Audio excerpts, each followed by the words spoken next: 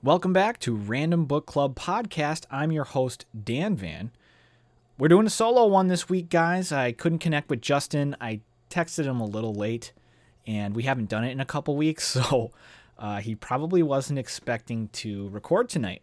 But either way, we're going to do just a quick one just to keep it rolling, and we're going to do Chapter 4. So we're only going to do one chapter today. And it's a good chapter. I really like this one. It's fast-paced, and we get to learn a little bit more about like the society of Spire Albion and stuff like that.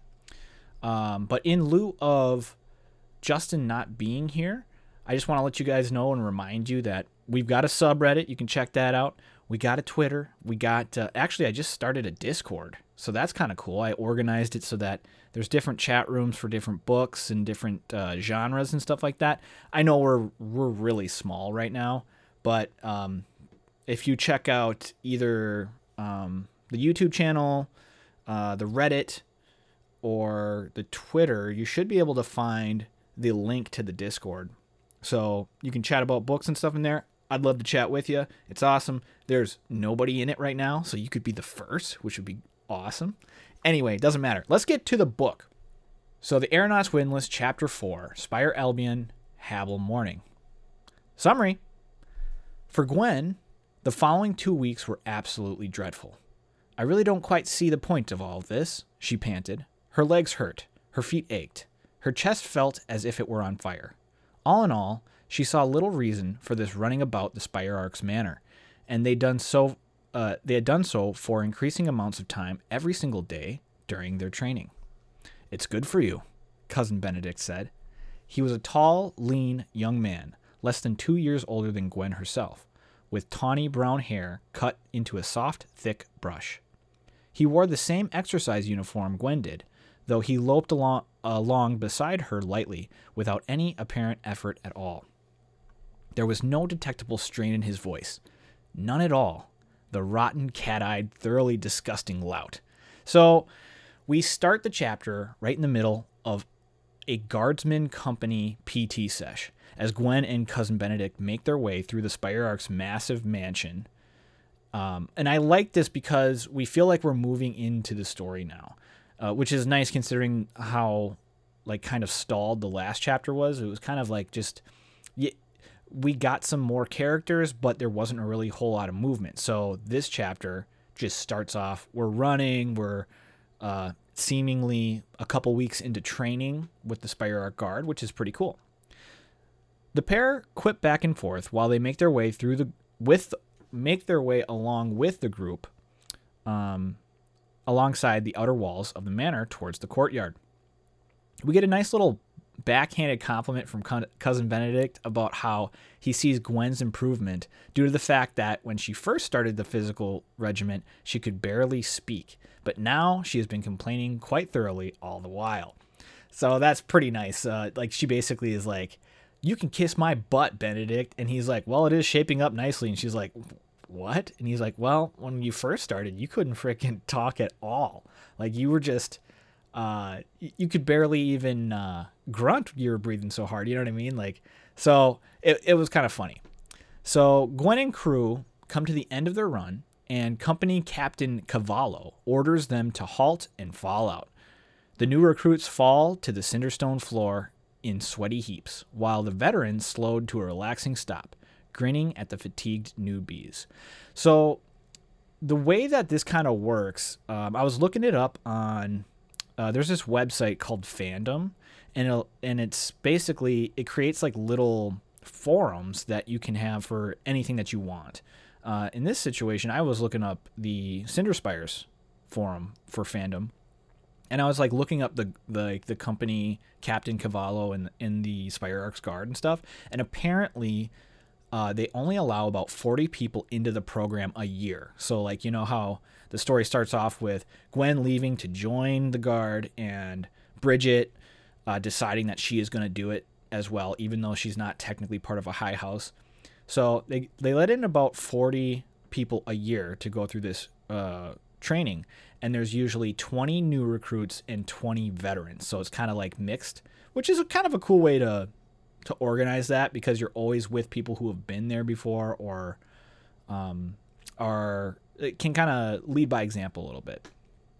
So one of the vets, Reginald Astor, considers himself good-looking and liked to gaze at Gwen, who saw it as annoyingly gawking.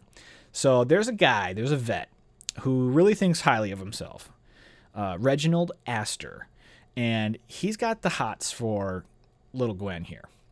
She hates it because she's sitting here sweating her butt off, and he's always just kind of looking over, leering and stuff, and she thinks he's stuck up and all that, but whatever, whatever. So we are getting introduced to another veteran.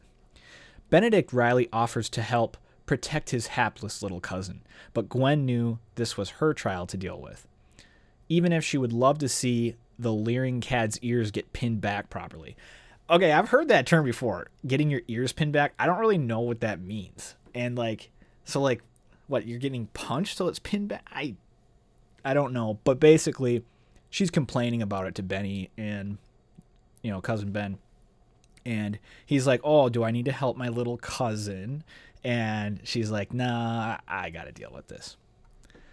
So when they get the rundown of the daily, we then get a rundown of the daily training and classwork, which besides the physically exhausting activities included lessons on the various aspects of Spire Albion's government.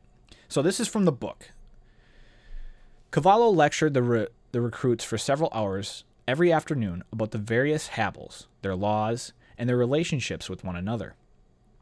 And while her own tutors had long since given her a similar grounding, it seemed that they had left out a good many things out of their lessons.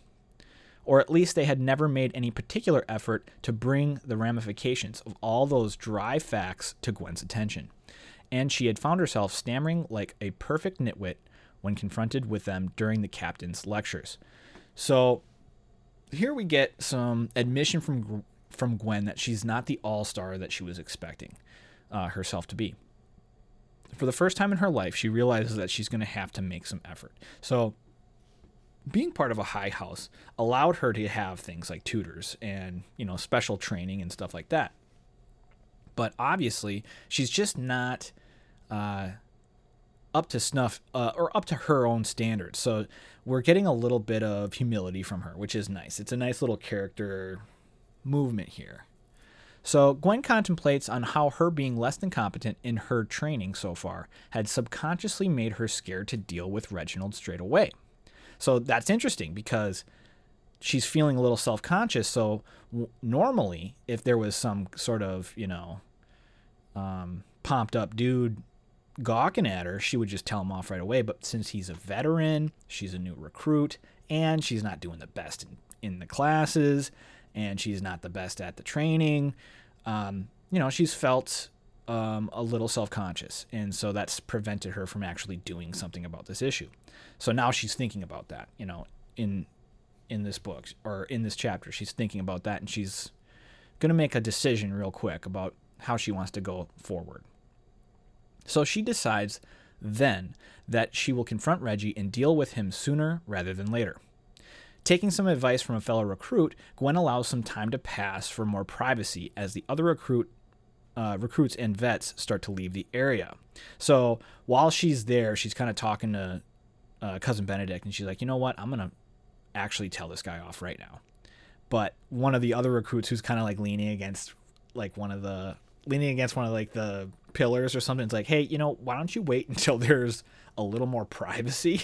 Because if you just go straight up and call out this dude in front of everybody, it's going to be a bad look, especially since you're a new recruit. It's one thing to do it to a peer, but it's another thing for a new recruit to do it to a veteran, even if he is creepy, So so she took the advice.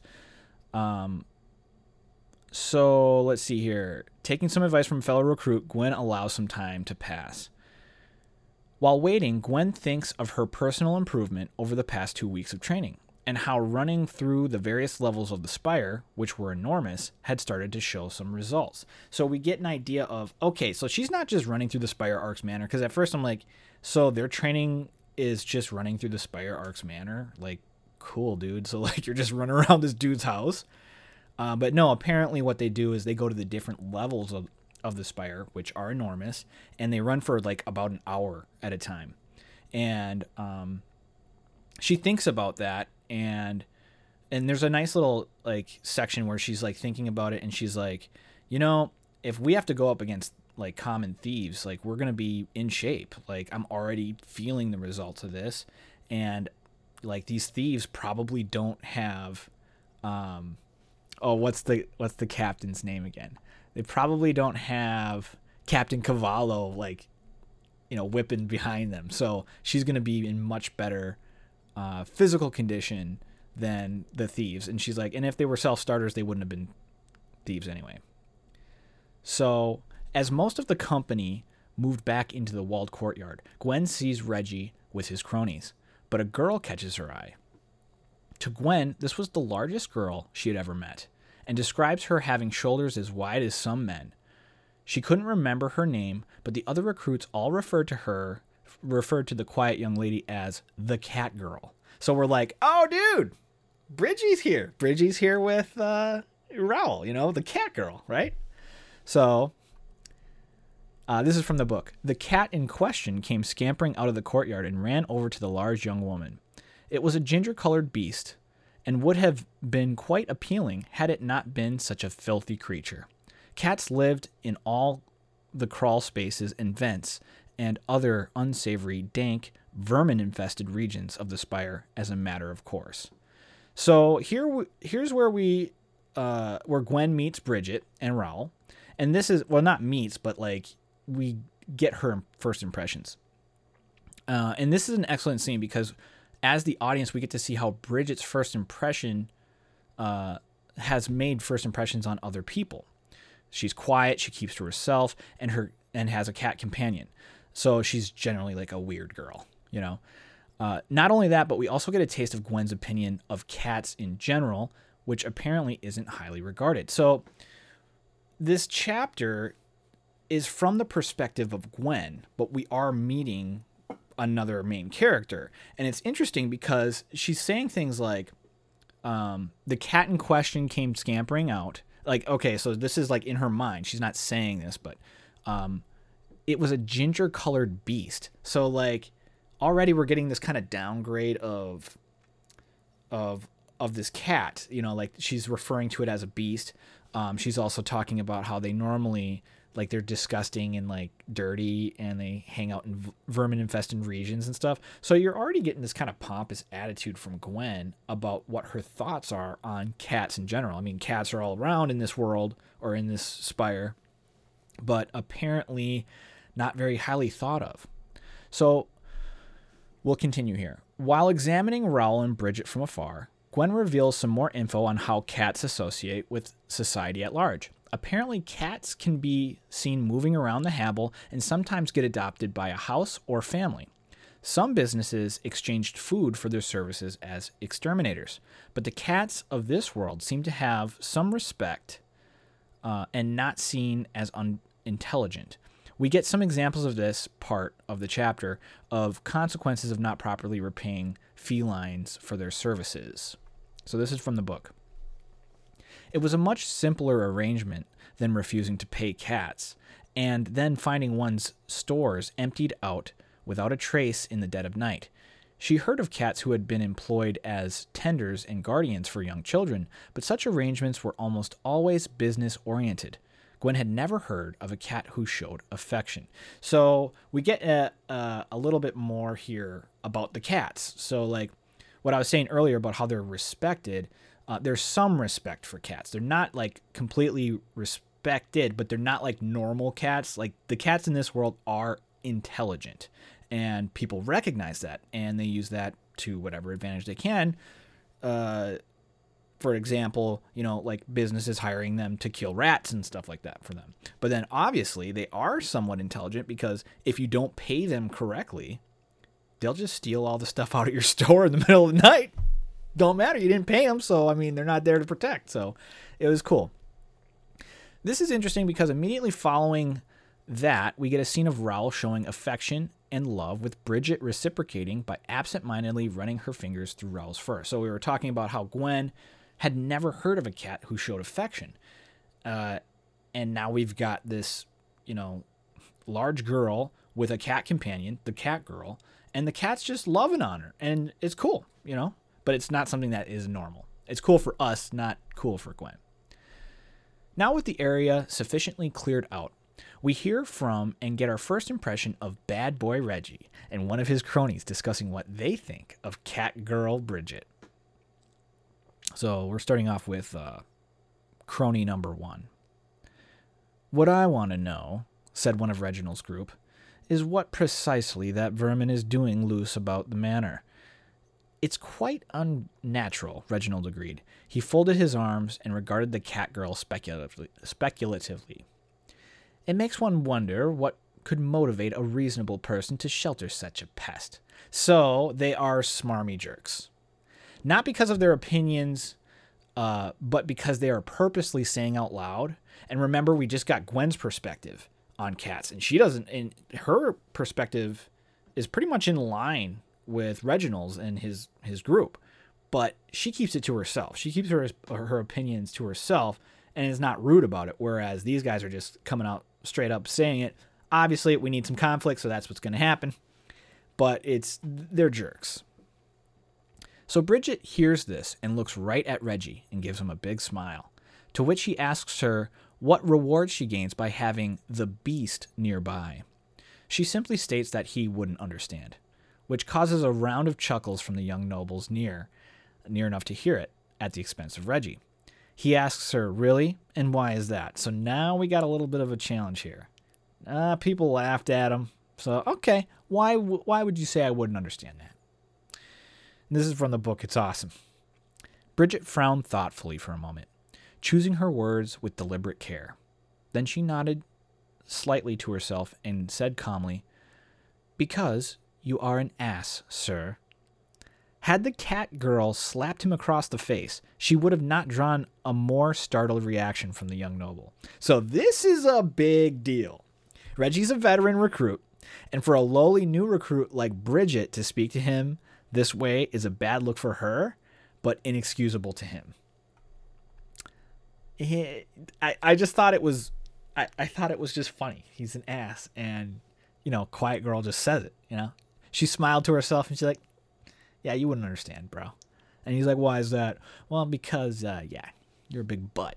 Anyway, she then goes off on him. So now she's riled up, all while adding sir at the end of each remark. So she's being very not polite, but proper about it. She's telling him what's up, sir, this and that, sir, keeping in mind that she is a low recruit and that he's a veteran. And it's almost like a kind of a double slap there, where you're telling him off and then you're also reminding him, like, dude, you're a veteran. You shouldn't be like this. So Reggie butts in to remind her that she can't talk to him that way, but apparently she can and does. Finally, he snaps with anger, and Bridget that she shouldn't even, and says to Bridget that she shouldn't even be here, that she's from a dead house, and herself and her father are the last few scraps of meat clinging to a rotten bone. Oof. Oof. So that strikes a nerve. It was a little too harsh, but also true. Bridget doesn't really have to be there, but because she promised her father, Franklin Tagwin, duty-minded and allied with Clan Chief Maul, she decided to be brave and perform her duty honorably. So now we need to make a little digression here. In the last episode, I remember saying that Franklin was the bloodthirsty admiral of the Spire Arcs Armada, but I was incorrect.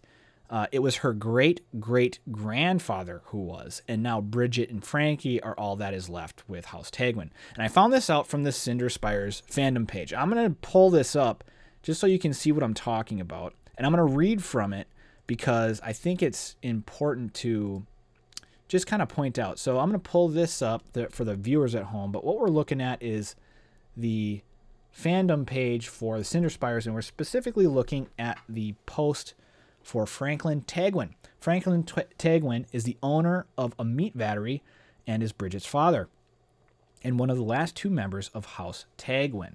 And I was like, oh, one of the last two members of House Tagwin, what's up with that? And apparently where is it? Okay, so Franklin seems to have led a fairly uneventful life. He is descended from Admiral Tagwin. And I was like, Admiral Tagwin? I thought he was. So let's check out Admiral Tagwin. The great-great-grandfather of Bridget Tagwin is still a legendary admiral from Spire Albion. So this guy, Admiral Tagwin, was important in the past. And I was like, how did I mess that up? So I went back into the chapter 3, and let's take a look here. Let me go to chapter 3. Here it is. Okay, so chapter 3, it looks like it's on the first page of chapter 3, so page 34, several paragraphs down. This is what she says. She hadn't asked to be born to the lineage of some overachieving, bloodthirsty fleet admiral, no matter how respected a role he played in the history of Spire Albion. I had mistaken that to mean that she was talking about her dad, but she was actually talking about her great-great-grandfather, and her dad's just making an honest living. You know, there's nothing, he's just a Vattery dude, which is fine. But, you know, like, they're built, you know, they still have that blood, you know what I mean? That blood of the great admiral or whatever. And so I just thought I just wanted to mark that for the record so that we can go forward knowing what her bloodline is. I think it's important because of how Bridget reacts coming up here very soon. So back to the story at hand. Reginald had basically just spit on House Tagwin, and we get this great moment from Bridget, the cat girl who kept to herself over the past few weeks of training. She is about to have a defining moment. Does she just accept the insult and lay down in submission? Let's read. Something shifted. Gwen couldn't tell precisely what had happened, but the air was suddenly thick. Bridget's face never moved, her eyes didn't narrow, nor did she bare her teeth. She said nothing. She did not so much as twitch a muscle. She only stared at Reginald. It was the cat, Gwen realized. The beast's eyes seemed to have grown larger, and the very tip of his long tail began to flick left and right in slow rhythm. The cat stared at Reginald as if he were preparing to spring upon him with murder in mind. When Bridget spoke, her voice was hardly louder than a whisper. "What did you say about my father?" Now this is the great bloodline of House Tagwin right here. It's bubbling up. The bloodline is bubbling up to the surface, and suddenly we get a cool and confident response, which from Bridget is just so badass. I'm suddenly imagining her, like she is embodying that fleet admiral, sense. Like that's coming from inside her, and I'm just like imagining, years from now, she's running her own vessel and she's leading her own like fleet, and she's bringing House Tagwin back up to its former glory, just like GG Granddad, But before things can escalate too far, Gwen sees that the confrontation is going south fast, so she hurries over to Gwen. And we learn that in this society, these types of arguments lead to duels, which were possibly deadly given the tempers of the duelists. And Gwen could see that Bridget was walking right into a face-off with a practiced duelist. And they had mentioned in the book that Reggie, he knows how to duel. I mean, he may not be the best of the best, but he knows how to do. He's a veteran. He knows how to handle the sword. He knows how to handle the gauntlet. And as far as we know, we're only 2 weeks into training. There is no way Bridget knows how to handle a gauntlet. There's no way Bridget has the ability to sword fight and stuff. I mean, she's big, but I mean, that's what she's got going for her. Right now, she's just defending the honor of her house, but it's not looking good. So Gwen beats them to the punch and grabs Bridget's attention by asking for introductions as if nothing was happening at all. Gwen recognizes the Tagwin name and attempts to cool tensions by reciting what a pivotal role her house played in the war years ago. So she rolls up and she's like, "Oh, hi, I don't think I've actually been introduced. What's your name?" And she's like, "Bridget Tagwin." And she's like, "Oh, Tagwin? Like Admiral Tagwin? He did this, this, and this? Oh, that's cool." And she's like, "Yeah, the very same." Like, not sure if she should be annoyed, but she ends up being kind of like, Yeah, thanks for that, of reminding this guy who the F I am, even though I'm a low house or whatever. So Reggie disrespects Bridget again, and the two start another back and forth, which leads to Reginald pulling out his gauntlet and throws it at Bridget's face. So, side note here, we learn that Reggie is of House Astor, which is funny because when Reggie says to Bridget, "How dare you speak to the face of House Astor like that?" Bridget responds with, "Not its face, its ass." And it's like, hell yeah, Bridget. Oh, man, it just made me laugh. It was just good. And it's like, Reginald Astor is an ass. It's just, play on words, but it's awesome. So Gwen steps in and grabs the man's gauntlet midair. This thing that's flying at Bridget's face, even though she's just standing still, being all cool admiral moment here. She grabs the gauntlet midair, telling him no, that he started it. Now we get into the complexity of the duelist rule set and how integrated it is in Spire Albion's society. I'm going to read this one straight from the book because it explains a lot in a small amount of time. So let's pull up the book again. And for those of you following along, we are on page 49, and it's a few paragraphs down. So, from the book. "Stay out of this, Gwendolyn. I demand satisfaction." His furious gaze went back to Bridget. "Unless the famed courage of House Tagwin has dwindled away to nothing along with its bloodline." Bridget's frown deepened, and her mouth opened slightly. She glanced aside at Gwen and said, "Miss Lancaster, did this man just challenge me to a duel?" "Hardly a man," Gwen replied. She looked up and met Bridget's eyes. "And yes, he did." And yes, he did. "Lunatics," Bridget breathed. "Must I accept?" "If you don't," Gwen said, "he can litigate. The council could assess a punitive fine against House Tagwin."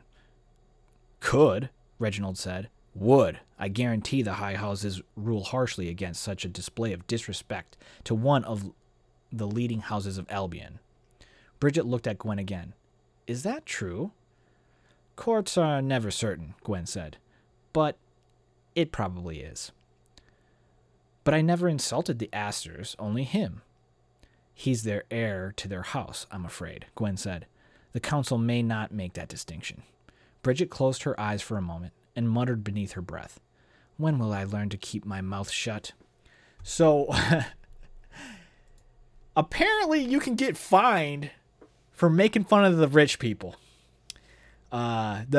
It's too bad, but it is really interesting because Bridget went off without even realizing what possibly could happen. And this kind of surprises me because her being, well, I guess it doesn't. She's not actually a high house. They used to be her great-great-grandfather, so it only makes sense. Like, I don't know what my great-great-grandfather, like, his thoughts on, society and how to respect one another. I don't know what he did or, how he would feel about things. So I guess it does make sense that, being part of a Vattery in House Tagwin, she wouldn't really know. So, yeah, this looks like it could turn out bad. If you duel someone, you can be fined, and it doesn't matter if you're just insulting a person. You're actually insulting the whole house, apparently. So, this is more than just a fight at the flagpole. There are real consequences for duels. And if Bridget gets fined, that might force her father to sell the Vattery. Reginald gives her one chance to apologize and forget the matter, but Bridget declines, picks up the gauntlet, and accepts the duel. Going straight to business, Reggie appoints his friend Barnaby as his second and announces that her second should contact him to iron out the details, then turns heel and marches away. So we end that conflict. We got a second from Reggie, and Bridget's just kind of left in the dust going, what did I just sign up for? So after a moment, Bridget turns to Gwen and reprimands her for making things worse. Gwen is perplexed by this. How did she make things worse? We get some insight from her on the struggling relationship between high houses and low houses. So from the book, basically, Gwen turns or Bridget turns to Gwen and is like, well, thanks for making things worse, bro. And she's like, what do you mean make things worse? I was helping you out. And now we're going to get from the book Bridget's point of view, even though like we are in Gwen's point of view for this chapter. We get to see how her actions are affecting the other characters. And I think it's really good. So that's why I wanted to read it straight from the book. Here we go. I didn't ask for your help. When you got involved, his idiot pride was at stake. He was forced to start defending the honor of the House Astor for fear of showing weakness to a Lancaster. Bridget shook her head. If you weren't there, all I had to do was stop talking. It would have left him with nowhere to go. I was trying to help you, Gwen said. Bridget rolled her eyes. Why do all you people in the high houses think that you are the only ones who can possibly manage matters that are none of your bloody business? Did you even consider the fact that I might not want your interference? This stops Gwen in her tracks. She hadn't seen what she had done in that way, but Bridget was right. Not only was Reginald trying to uphold his honor in front of an audience, but he is also in like with Gwen. So of course he's going to puff out his chest. She had unwittingly set fire to a situation she had thought she was putting out. And then the chapter concludes with Gwen agreeing with Bridget, thinking about it and, like, you may be right here. Not saying sorry, but like, I see what you're saying. And that it wasn't her place to step in, but she hasn't the faintest clue on how duels work. So she's going to help. New party member added. So we got Gwen and Bridget working together. And yeah, so basically how it ends is like, do you even know how duels work? And she's like, no. Like, is it that big, that important? She's like, okay, I'm going to help you out. I kind of caused this. I'm going to help you out. And that's chapter 4. So what did we think about this chapter? I really liked the flow of the chapter. We start with some lighthearted banter between Cousin Benny and Gwen. We establish some time passing with how training is going.